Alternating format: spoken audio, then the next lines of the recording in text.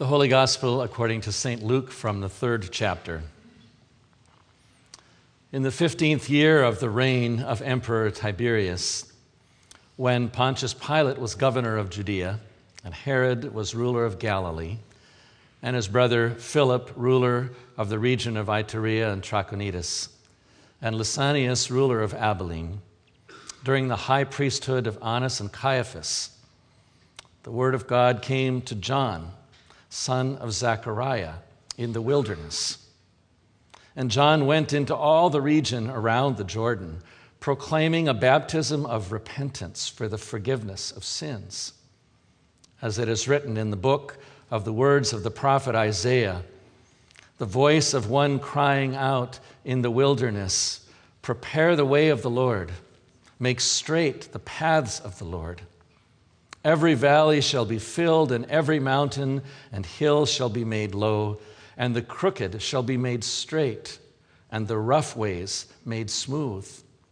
And all flesh shall see the salvation of God." The Gospel of the Lord. Thanks be to God.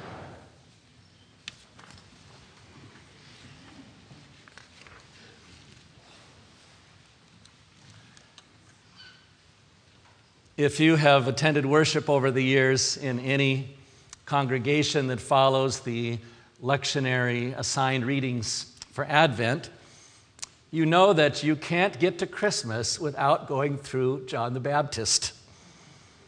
Whether we like it or not, he always shows up on this second Sunday of Advent, right after most of us have started to decorate our homes and do all of the kinds of things that remind us why we love this time of the year. For me, John is like the uninvited guest who shows up at your favorite party and starts to talk in a way that makes everyone feel uncomfortable. It's no surprise that he has been left out of nearly all of our other preparations for Christmas. Imagine a statue of John the Baptist at a retail center with a quote that says, "Turn around and go the other way."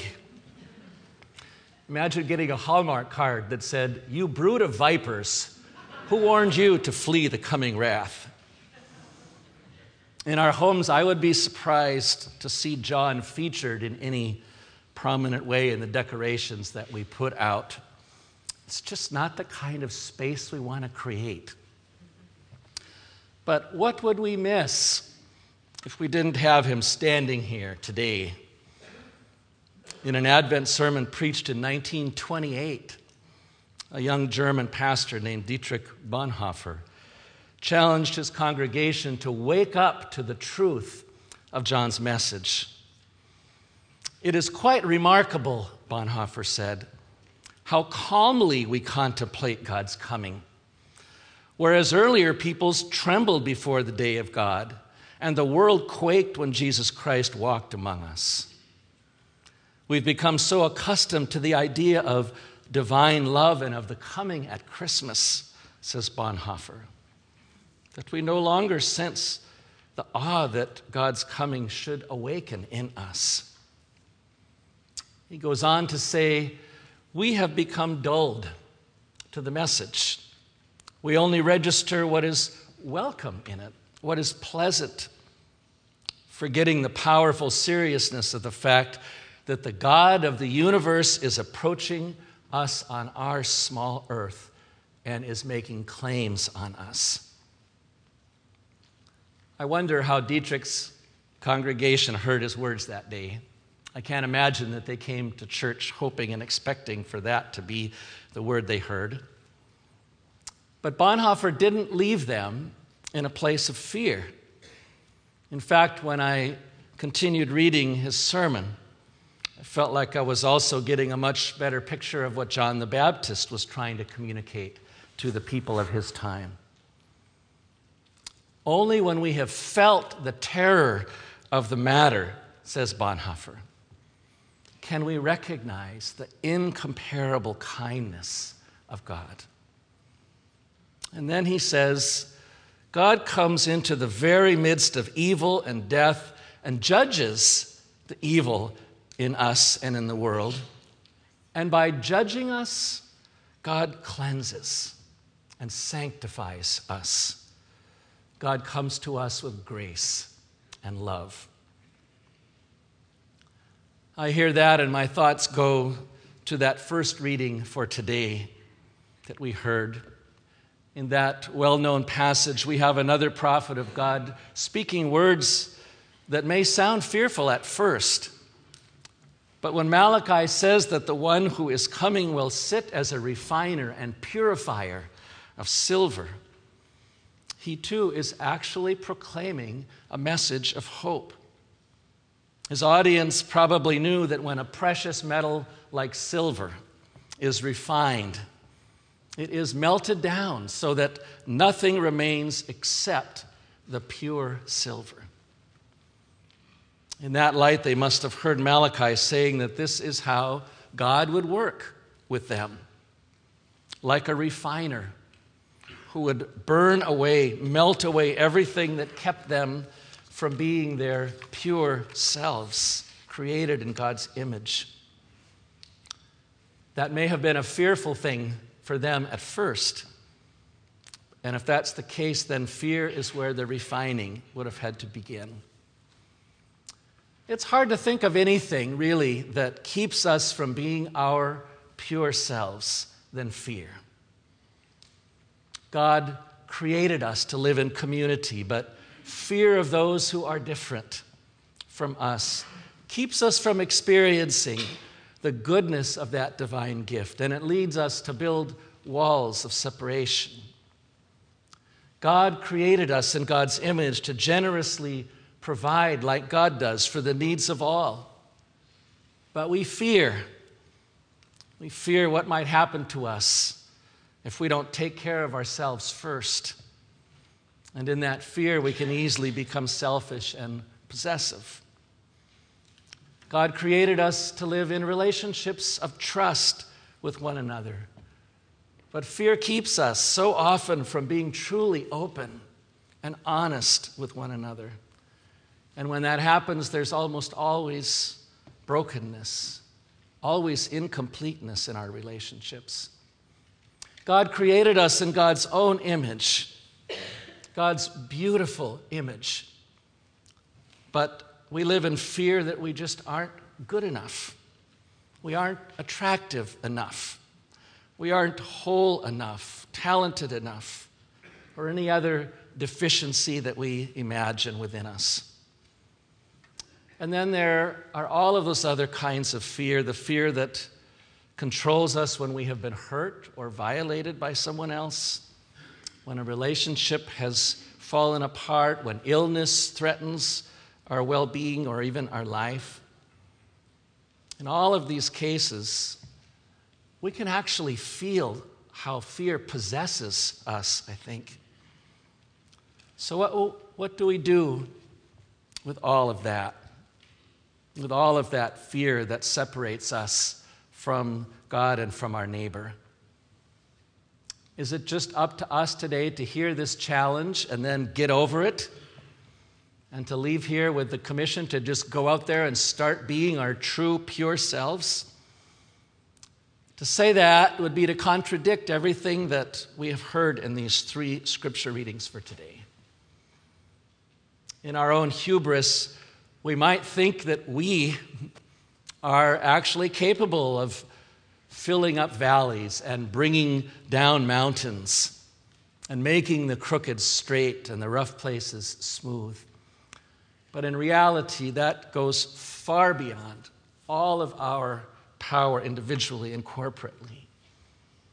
And that's why the hope of Advent is never based on some optimistic idea that human beings are just going to get it right or get better, or that we are going to change if we just put our mind to it. On the contrary, Advent hope is hope that is always based on the promise of what God will do for us and in us. As Malachi also says, the refining and the purifying of our lives is God's work, not ours.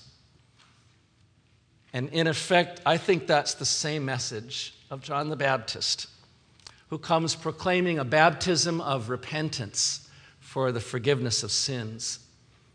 There are many ways to understand repentance in the Bible. John chooses language which is all about turning to God. That is what repentance means for him. And that also, I think, is maybe the simplest way of understanding Advent and what this season is all about. It is a call to turn to God with our entire lives in ways that welcome the coming of Jesus Christ, trusting that the transformation and the change that he brings to us is in fact the change that we need in order to become our pure selves. When I keep reading in the gospel the story of John, I'm always surprised by the fact that so many people keep coming out to him, seeking him out, wanting to hear what he has to say and wanting to be baptized by him. What was so compelling about his radical message? I guess we could ask the same question today. Why do we keep putting John the Baptist right there between us and Christmas, front and center in the Advent lectionary? Why do we give him the chance every year to call us out as sinners? And why do we keep letting him bring us out into the wilderness where we feel vulnerable and exposed? Maybe it's because of the deep longing that exists, I think, in every single one of us for right relationships. The deep longing in all of us for peace and for unity with God and with each other. That longing may be buried under layer upon layer of other ungodly things that we have also welcomed into our heart and soul. But I believe that it is there in all of us, ready to be awakened by this radical call of John.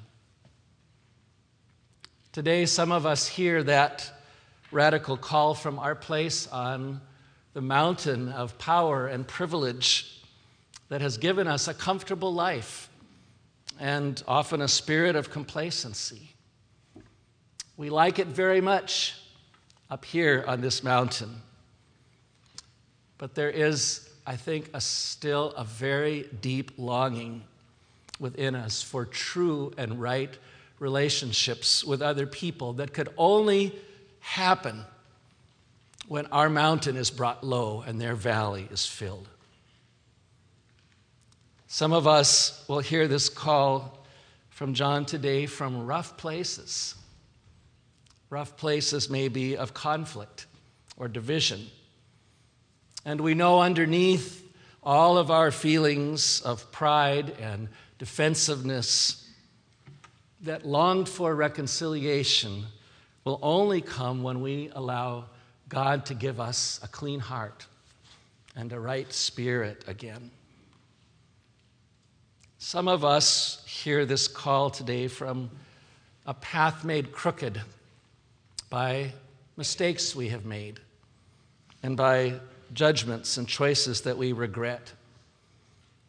And we know deep down that our longing for peace and unity with God will only come when we let God's forgiveness into the depths of our soul and replace all of our guilt and our shame.